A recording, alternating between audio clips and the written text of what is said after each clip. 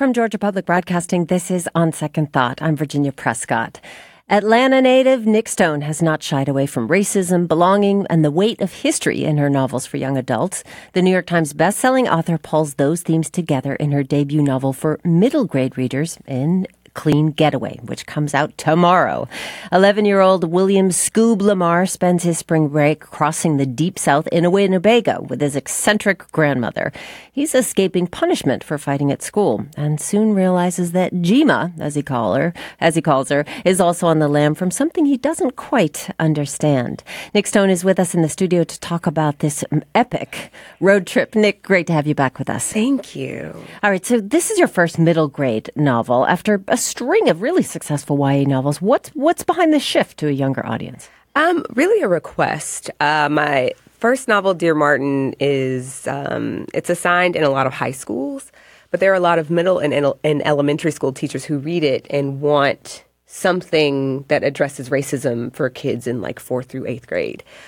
So I wrote something a little less older, I guess. A little less intense? A little less intense. I mean, it's interesting because it's intense, but in a different way. Mm-hmm. But I was happy to fulfill the request. Well, and it just kicks off very quickly, like a road trip. You know, you're on. There's a lot of action. We get 11-year-old Scoob and his grandmother, Ruby Jean, or Jima, as he calls her. Early on, we learn that Scoob is African-American and his grandmother is white. What is their relationship like? It is a typical grandmother-grandson relationship, I think. My children actually have a white grandmother. My husband is biracial, and we took our children to Israel, which is where my mother-in-law lives. We took them to Israel for Christmas like a few weeks ago. Mm-hmm. And so it was my younger son's first time meeting his grandmother. But, she's Baba. She's Russian, so she's Baba, short for babushka. And they love her. And I think that's what I was trying to bring across in Clean Getaway, is that like even though this grandmother and grandson are different races, they are still a grandmother and grandson. Oh, and she's a pistol. She's 4'11", and just, I imagine her always sort of running like an Energizer bunny. So what is he getting away from when he gets in this Winnebago? So Scoob has a tricky relationship with his father. His father is very hard on him. It's a very tough love situation. His father's father, so Jima's husband, spent his life in prison. And so Scoob's father has been trying to make sure that's a path that Scoob does not wind up on. So he's very, very hard on him, to the point that when things happen, he rarely gives Scoob an opportunity to kind of speak for himself and explain why things have gone the way they've gone. So he's had these two situations at school, and his father has put him on lockdown after the second one. And so he is trying to get out of this situation at home where he feels misunderstood and he feels like he's being kind of unfairly punished, in a sense. Yeah, and he gets some perspective, I think, from Jima as they're on their road trip. And they're embarking on a trip across southern states, primarily, in the Deep South, using her tattered copy of the Green Book. Yeah. First, a little refresher on the Green Book. Maybe a lot of people saw that film. But Scoob knew nothing about that book. Did you, as a child? Not as a child. I learned about it when I was writing this book. I have a friend who I was telling her about the concept for the book, and she was like, oh my gosh, I should send you my grandmother's Green Book. And that's when I learned about the Green Book. I was like 32 or 33. And the Green Book, of course, is this little booklet that African-American travelers used through, I think the first one was in the 40s?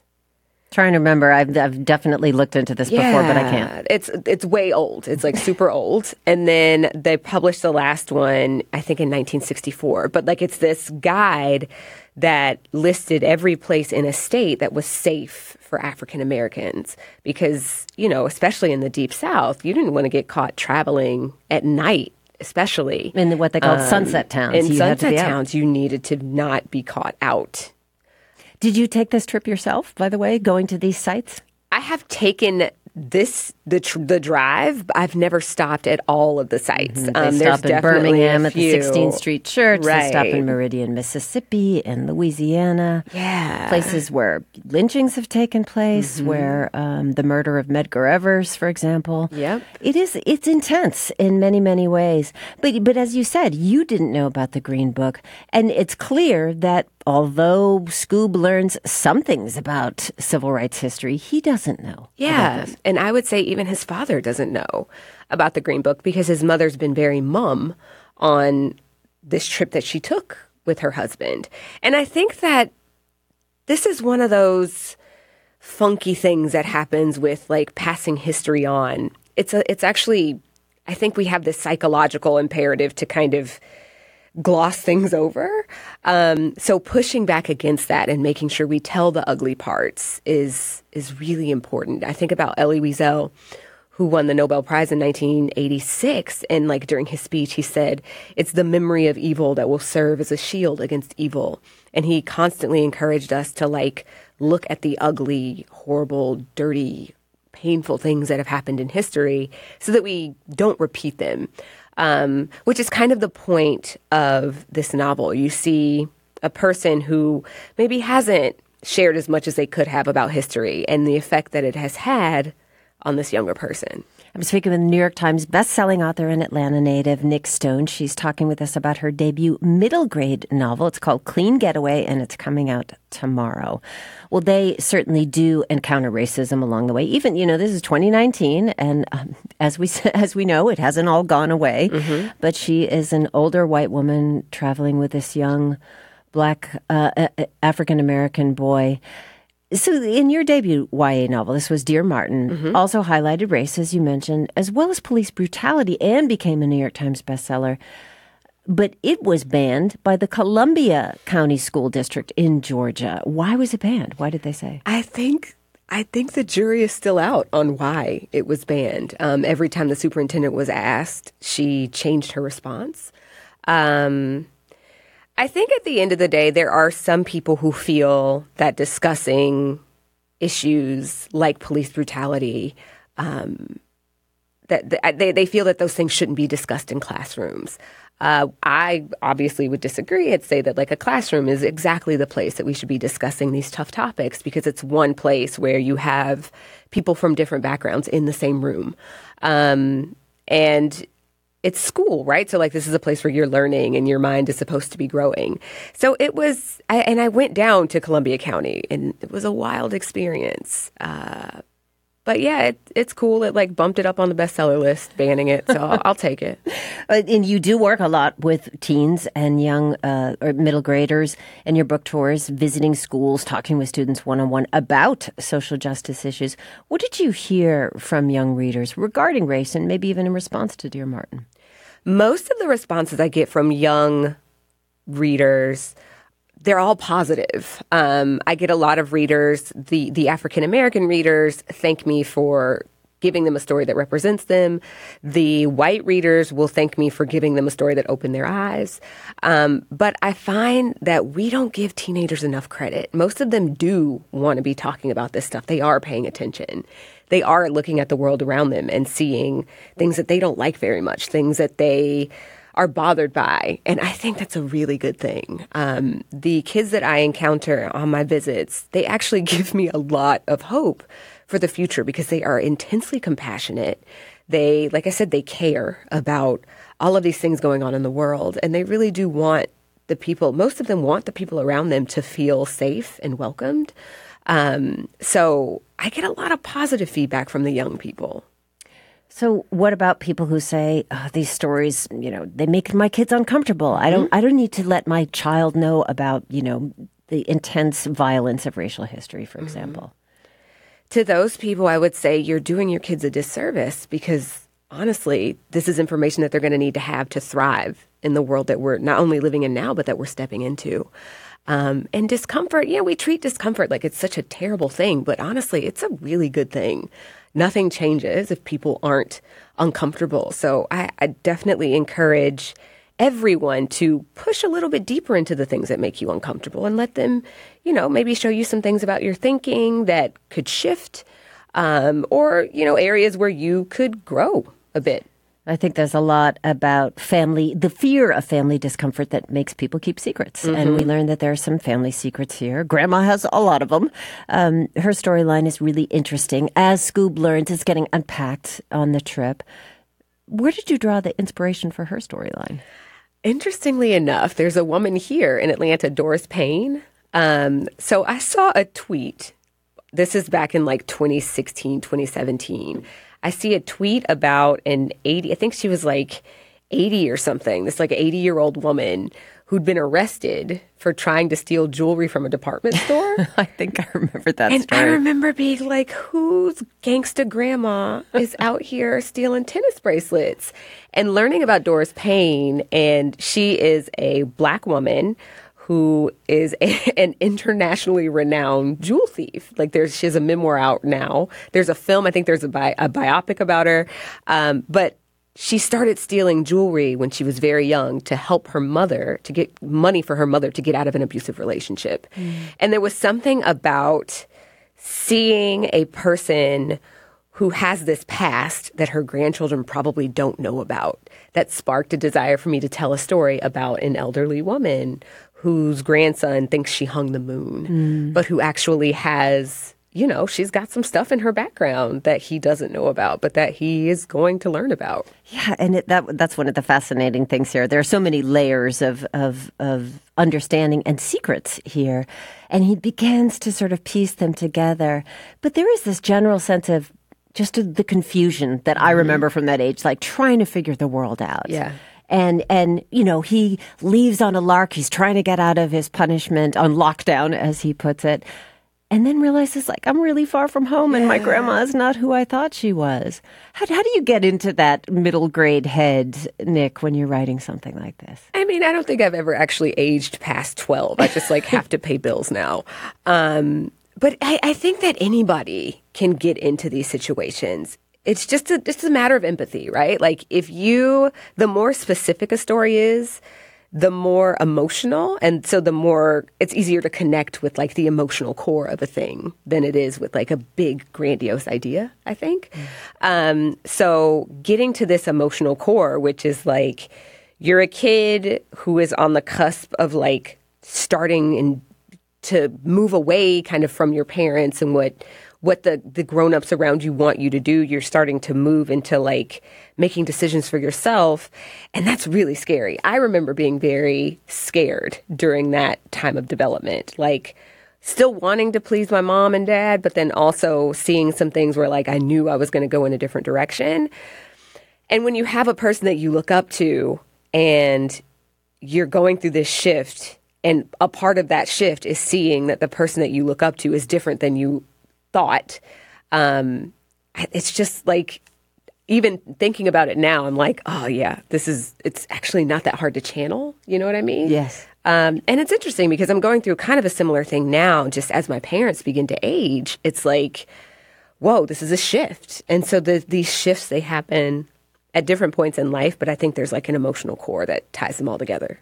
Nick Stone, what a pleasure. Thank you so much. Thank you. And look out she's got Shuri, the Black Panther fans, impatiently waiting for Shuri's story. This is T'Challa's sister in the comics and films. That's going to be hitting the shelves from Nick Stone this summer. But right now, she's out with Clean Getaway, out tomorrow, in fact. She's going to also speak at the Thankful Baptist Church in Decatur during the release of the book. Details at our website, gpbnews.org. Stick around. There's more on Second Thought coming up. We're back with On Second Thought from GPB. I'm Virginia Prescott. What do you see when you picture the South? Maybe trees draped in Spanish moss, or plantations, rows of crops, civil rights icons, your mother's home cooking, or maybe the bustling interstates that now connect the region. Well, safe to say the South can be seen through many lenses, demonstrated by the High Museum of Art's ongoing Picturing the South project. The long-running series commissions photographers to add images to the collection following one rule. The photos have to be made in the South. The latest from the series is from photographer Alex Harris, which is now on view. He's one of the founders of the Center for Documentary Studies at Duke University, where he's taught for decades. The Atlanta native is joining us now from WUNC in Chapel Hill. Alex, good morning. Good morning, Virginia. Good to be here. Well, glad to have you with us. And no relation, Greg Harris. He is here in the studio with us, Associate Curator of Photography for the High Museum of Art. Greg, great to have you back on the show. Thanks for having me. All right. So, Greg, first, the overarching thing, the Picturing the South project began in 96. What was behind this project? There were several projects that were being developed at the museum to coincide with the 1996 Olympics that are happening here in Atlanta. And the photography department wanted to do something that would introduce, the world coming to the city to the region through the history of photography. So there was an exhibition that covered the 19th century all the way to the present, looking at the South through many different kinds of photographic storytellers. And they wanted that exhibition to be as current as possible. And so they commissioned 3 photographers, Dawood Bey, Sally Mann, and Alex Webb, to make new work that would be debuted in that exhibition. And that kind of kicked it off. It was so successful that we have done 9 other commissions since then, and it's been ongoing for the last 20 plus years. Yeah, so some big names there. Sally Mann certainly just had a show at the High Museum. Yes. Is it common for a museum to commission, not just collect, in other words, works like these? It's fairly common for museums to commission work, but it's not often done in an ongoing series in such a focused way as the Picture in the South series has been. So, an artist will have an exhibition. They'll say, let's do some new work to go along with it, or we have this space. Why don't you do a site-specific installation to go along with it? But this is something that's really been very focused and has been ongoing for a very long time now, and that's fairly unusual. I don't know of any other museum in the U.S. at least that does anything like that. Well, Alex, you are the newest commissionee in your career. You've done largely documentary work, for example, in Hispanic villages in New Mexico or Inuit villages in Alaska. So how did you get involved with Picturing the South? Well, I got involved because I had a phone call from the High Museum with this wonderful assignment to photograph anything I wanted in the South. And in some ways, it was too good an assignment because it's hard to focus when you can do anything. And it took me a while, but I remembered an experience I'd had a decade earlier photographing on a set of a Steven Soderbergh film, Che, in Mexico. And the freedom that I had from the producer to photograph in any way that I wanted on the set. And eventually I came around to the idea of what would it be like if I could photograph on Southern narrative film sets, if I could get on, say, 5 or 10 or 20 or, as it turns out, 41 different film sets over a couple of years.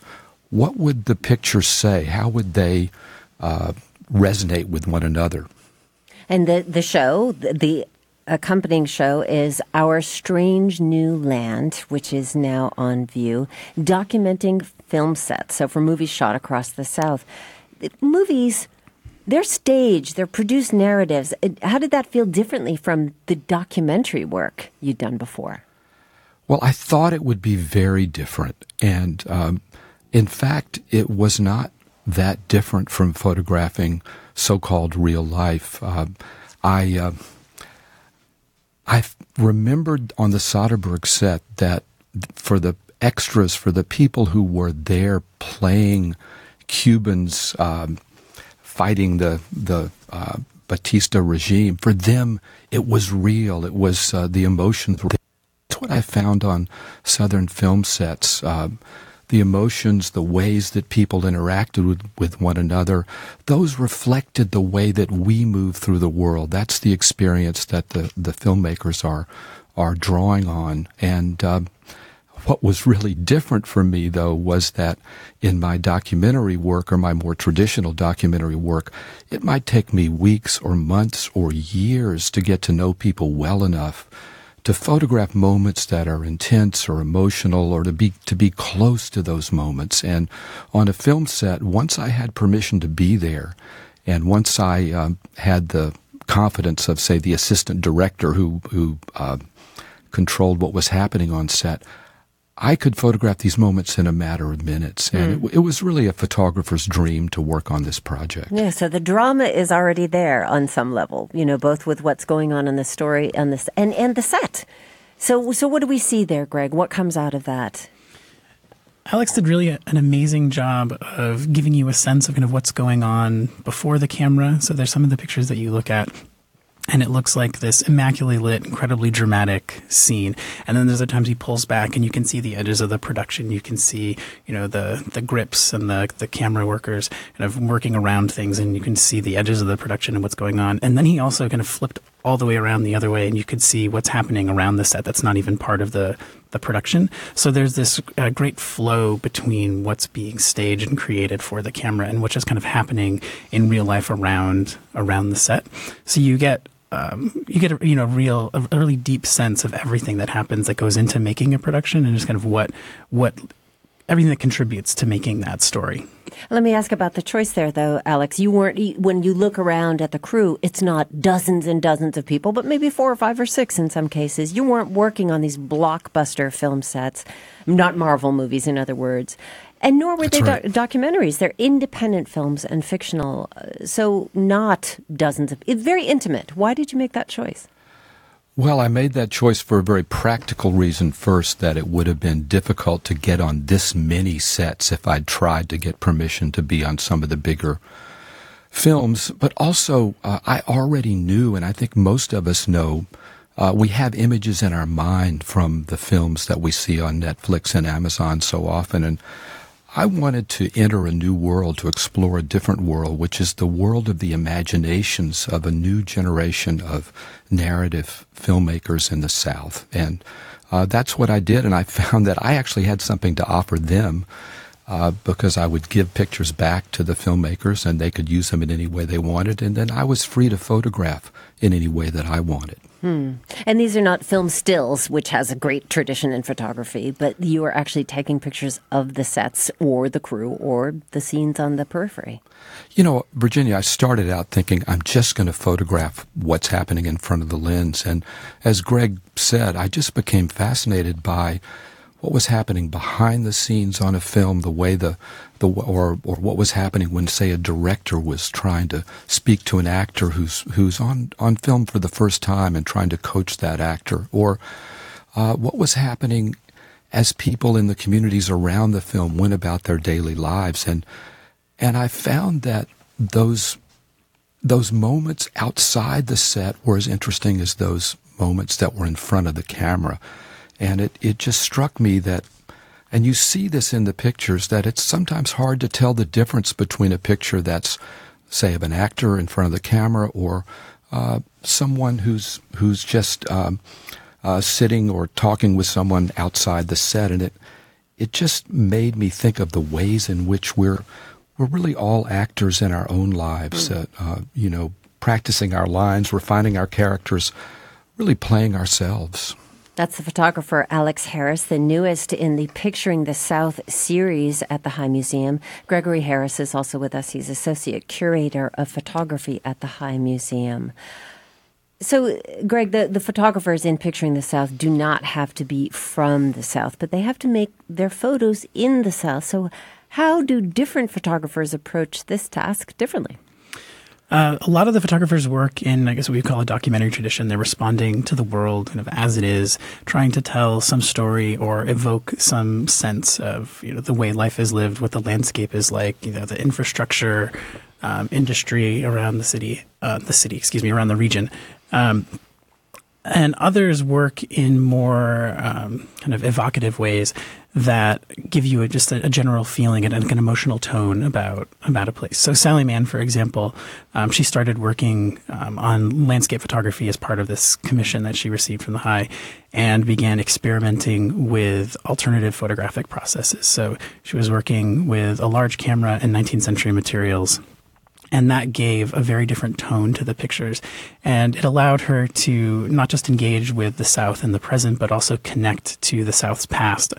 She's very interested in how the land bears the marks of history. And she was able to do that through a combination of the subjects that she photographed, plantations, the rural landscape, but then the materials that she was using kind of evoked some of those ghosts of the past that she could kind of feel lurking in these places, which had a fraught history, often related to slavery in the Jim Crow South. So she was able to kind of pull that out through a combination of her choices of subject matter and material. And so it's not necessarily about a specific event or a specific story, but it's about creating a general feeling of the South through photographs. And Alex, what kind of feeling do you think you were getting? I mean, we're looking at Georgia developing its film industry. It's called Yollywood, huge $9.5 billion industry. What did you notice about, as you were taking photographs of the South in contemporary America, what resonated with you historically? What resonated with me was, first of all, the diversity of voices, of visions that we're now getting in filmmaking. I think so many of the filmmakers that I worked with were female directors or producers. They were African American, they were Hispanic, and it was just fascinating to see those perspectives. And I think in many ways I was taking a look at the South coming to terms with matters of race and class and sexuality that are themes and issues across the country. One of the things that struck me is, I think, how much the South is like the rest of the country now. One of the things that I noticed looking at this show is that, as you said, you look, maybe there's a photograph of someone smoking a cigarette, taking a break, or somebody messing with little props. But there's, or you have the person who's the actor who is splayed out dead, and there's somebody there with the, syringe full of blood, fake blood that they put on. Right. So in a way, kind of puncturing this illusion of what we see on the film set. What is that an attempt that you were trying to do there, trying to change the way we look at what's presented in film? Well, it's a really good question. And I think what happened to me was when I work instinctively, and when I was photographing certain scenes that were so graphic and so difficult, the one you mentioned of a man who'd been shot and was lying on the ground, and others, there are two police officers, one black, one white. They're just in this terrific argument with one another. I found that if I included the camera in the picture, then I needed to puncture that illusion, because I didn't want to make art out of the tragedy that I was seeing in front of me, and it just was instinctive to include the camera in many of these photographs. So as you're looking at contemporary films, do you think they're different from how the South was depicted in the past? Let's say, 40s, 50s, 60s.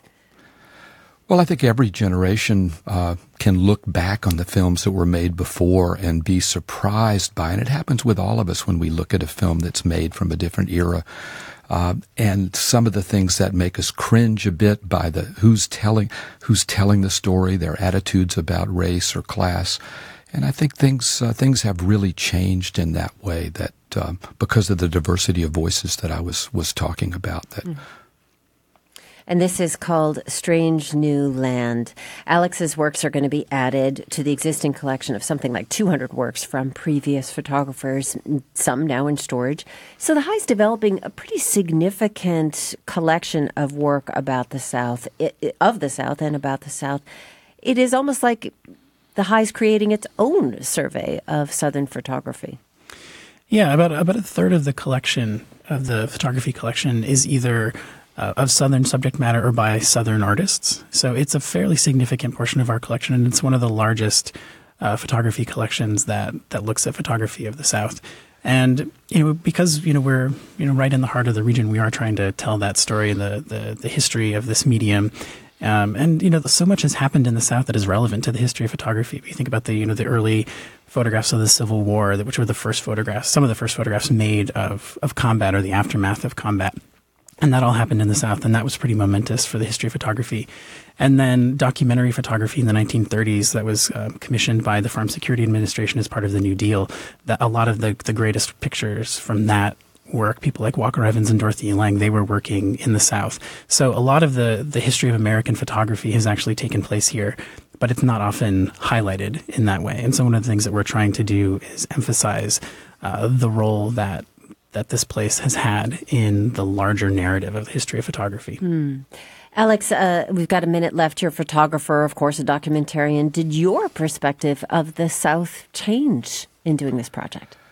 Well, it did in personal ways and in other ways. In personal ways, I've been such a loner by necessity and by choice as a photographer, and all of a sudden I was part of something bigger on these movie sets, a group effort to create a work that would evoke a story that they hoped would resonate widely. And I think I got to meet a whole group of people who were the actors and the actresses, the filmmakers, who were engaged in narrative storytelling. And I've personally been making these individual images, and now I had a chance to create my own narrative about the South out of the images from all these different sets.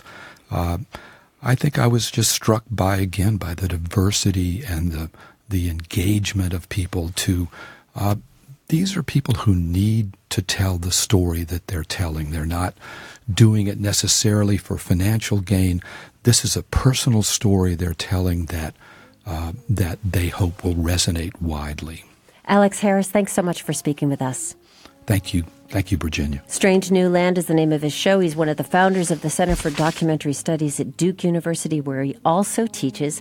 His work, From the Highs, Picturing the South series, is on view until May 3rd. Greg Harris, thanks so much. Thank you. There's more On Second Thought coming up in just a minute. Stay with us for more. From Georgia Public Broadcasting, this is On Second Thought. I'm Virginia Prescott. Since the early days of cinema, action-adventure films have transported and invigorated audiences around the globe.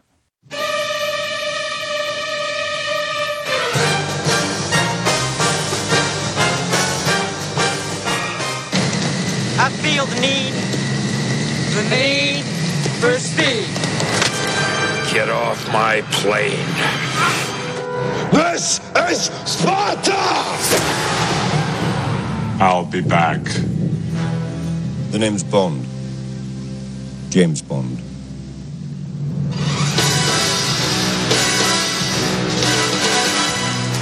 While the movies have changed, the staying power of any great flick comes down to the story.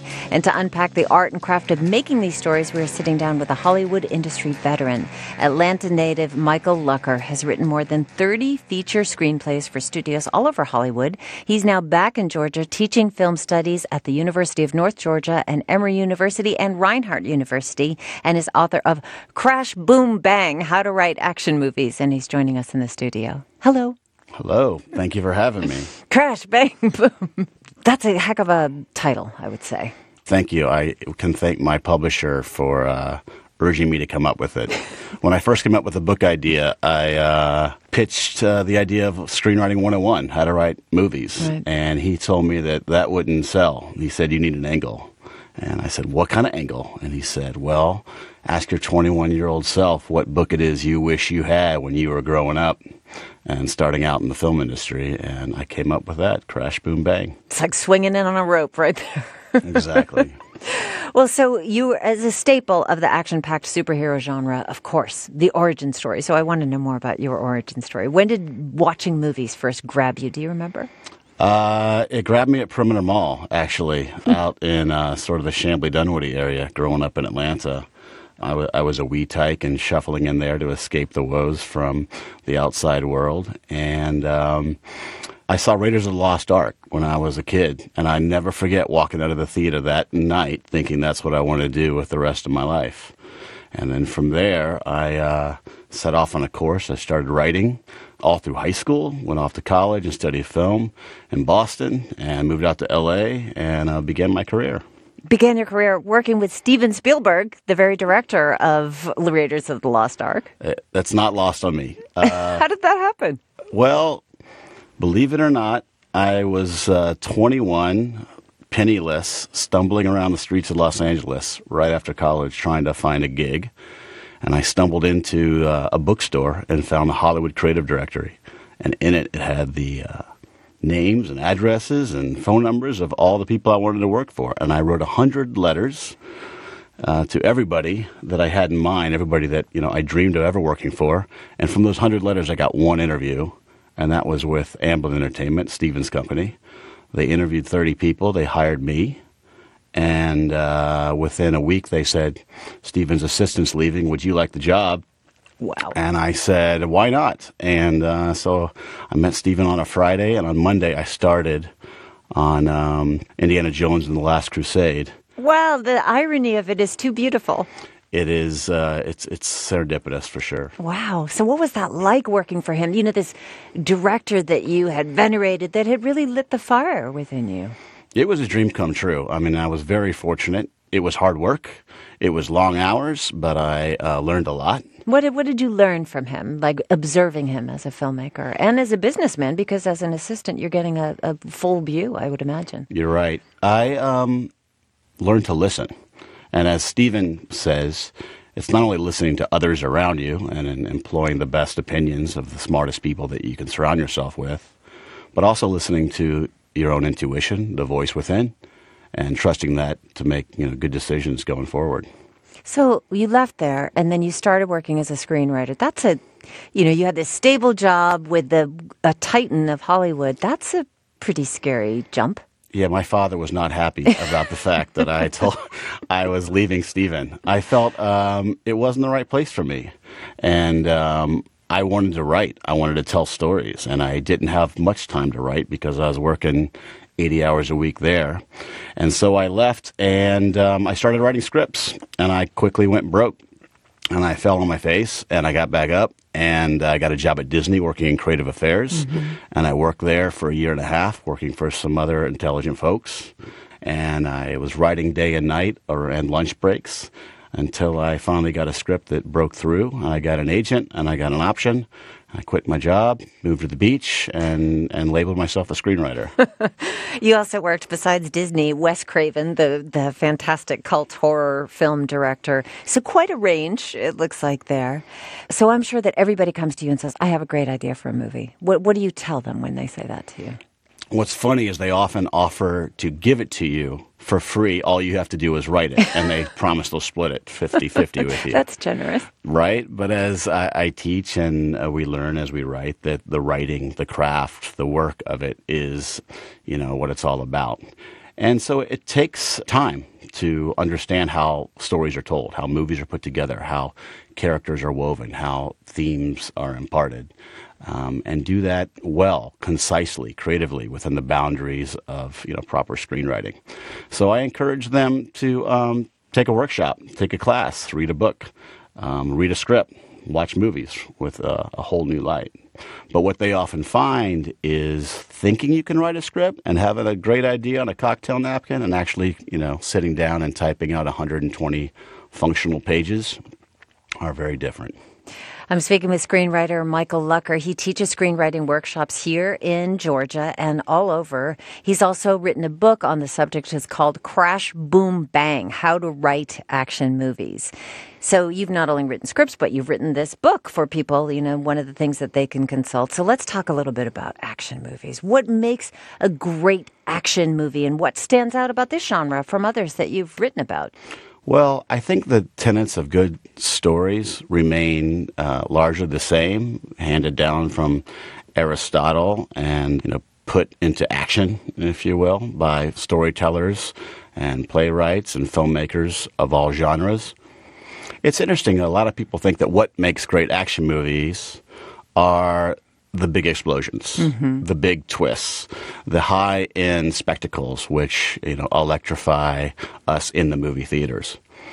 I think that's kind of the easy stuff to do. Really? What's hard to do in action movies especially is create characters that we invest in, that we care about, and tell stories that are going to lift our audience up and make them look at themselves and others around them and the world that they live in a different way. Yeah, so when I'm watching the action movie that's that high-pitched, you're watching the car chase or somebody leap across skyscrapers and onto the next skyscraper. So I don't necessarily think about character. That's a shame, and I think we should all endeavor to try and change that. We're excited by those moments, and we feel the rush, in the theaters when we see all those fantastic things happening.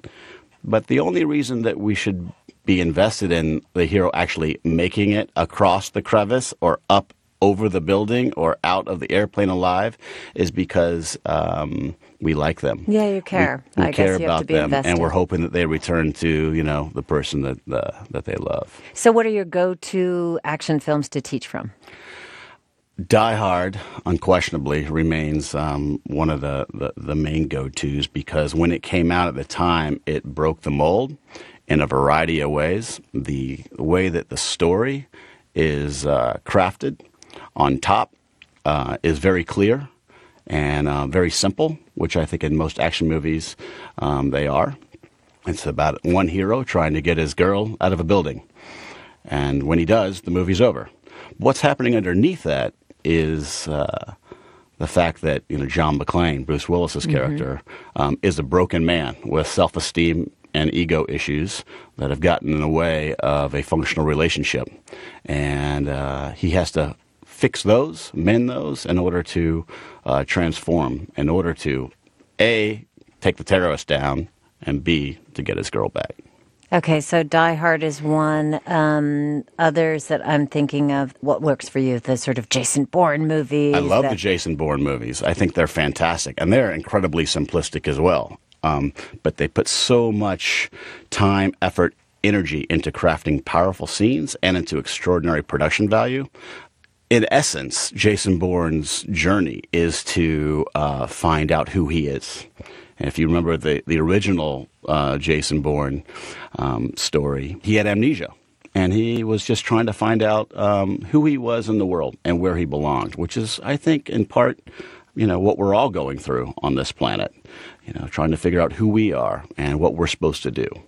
You're bringing up something that I noticed in the book. There are a lot of, besides that, the how-tos and really walking through the paces of dialogue and scene setting and peeling away the onion of the story, I think is what you call it in the book. There's also your own little personal anecdote. So you're walking the talk, I suppose, that the idea of who you are as a person goes into the film in the same way who we are as viewers goes into the film. But tell me about that decision to write those little anecdotes, to really expose yourself for all of the parts of you, the parts that don't think you quite get it or feel insecure when you're thrashing through it. Sure. I don't know if that was born out of my teaching experience or not, but I wanted the idea of becoming a professional screenwriter to seem achievable to everyone. I did it from growing up in Chamblee, Georgia, and I think that knowing that there's strengths and weaknesses that you have that will allow you to break in, but also the fact that I wanted all my students to feel as though they could become screenwriters, and knowing that there are pitfalls out there and they can be overcome is one thing that's important for them to understand. Knowing that there are high points and low points of the industry is essential for anybody to know trying to break into it. Well, let's talk about a scene from a great scene from a film. Here's a clip from the 2000 film Gladiator. Ridley Scott directed it. This is starring Russell Crowe and Joaquin Phoenix. How dare you show your back to me? Slave! Will you remove your helmet and tell me your name?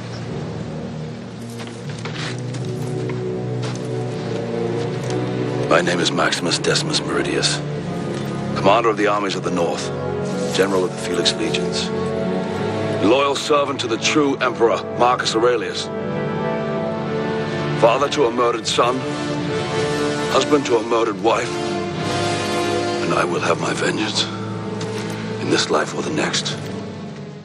Ooh. What's interesting about Gladiator is that it takes the typical hero transformation and inverts it in such a way that Maximus never really transforms. He is an incredible hero, an incredible soldier, an incredible father, an incredible husband from the get-go.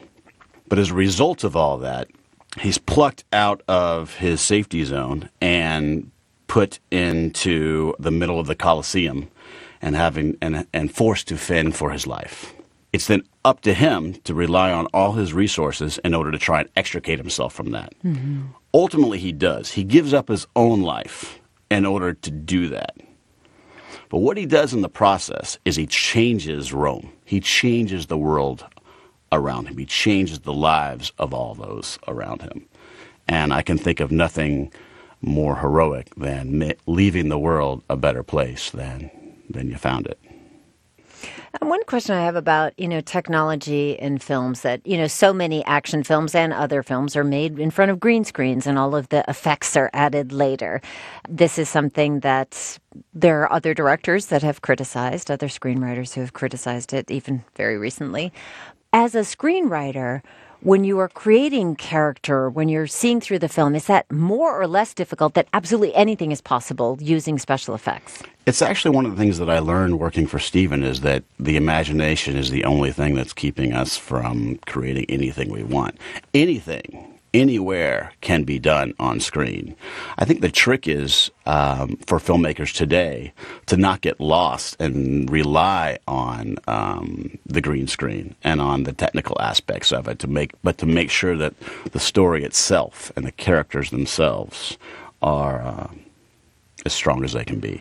I'm thinking specifically of, Martin Scorsese, the famous director, has gotten in taken some heat for saying that, Marvel, the whole franchise thing, this isn't cinema. This is predictable. It's like going to a theme park.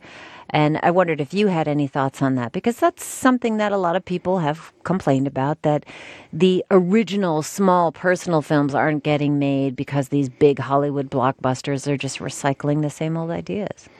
Well, having worked at a studio and worked with the studios for many years, I can assure you that they would make whatever audiences want to see. And the fact is, audiences gravitate toward these big, dynamic, spectacle movies with characters that they can care about. And with all due respect to Martin Scorsese, he just delivered a 3.5-hour film which has a few issues. And so I think he could probably learn a thing or two from Marvel. All right, so I can't let you go without asking your idea of the perfect screenplay. Is there one that stands out for you? I'm sure there are many. There's a lot of great ones, but I've long been a big fan of Shane Black's work, and the original Lethal Weapon he wrote, I believe, as a 22 or 23-year-old coming out of UCLA. And it kind of lit the genre of action films on fire and set all the precedents on their head and paved a new way in crafting movies that had characters with flaws, issues that needed to be resolved, and in their pursuit of them led them to great transformation and ultimately to great endings. One piece of advice for an aspiring screenwriter starting out? Write as often as you can and read, not only screenplays, but books, and learn how the stories are put together. Do they call you Professor Lucker? They do. Professor Lucker, thanks. Thank you for having me. My pleasure. Screenwriter, Atlanta native Michael Lucker, film studies lecturer at the University of North Georgia. He also teaches at Emory University and at Reinhardt University. You can find more about his book and the screenwriting workshops he teaches at screenwriterschool.com. And we're going to leave you today with an epic film classic from John Williams, The Raiders March, from Raiders of the Lost Ark. On Second Thought is produced by Amelia Brock, LaRaven Taylor, Priya Mahadevan, and Jake Troyer. Jesse Neiswanger is our engineer. Mary Lynn Ryan is our executive producer. I'm Virginia Prescott. Thanks for your time and for listening to On Second Thought.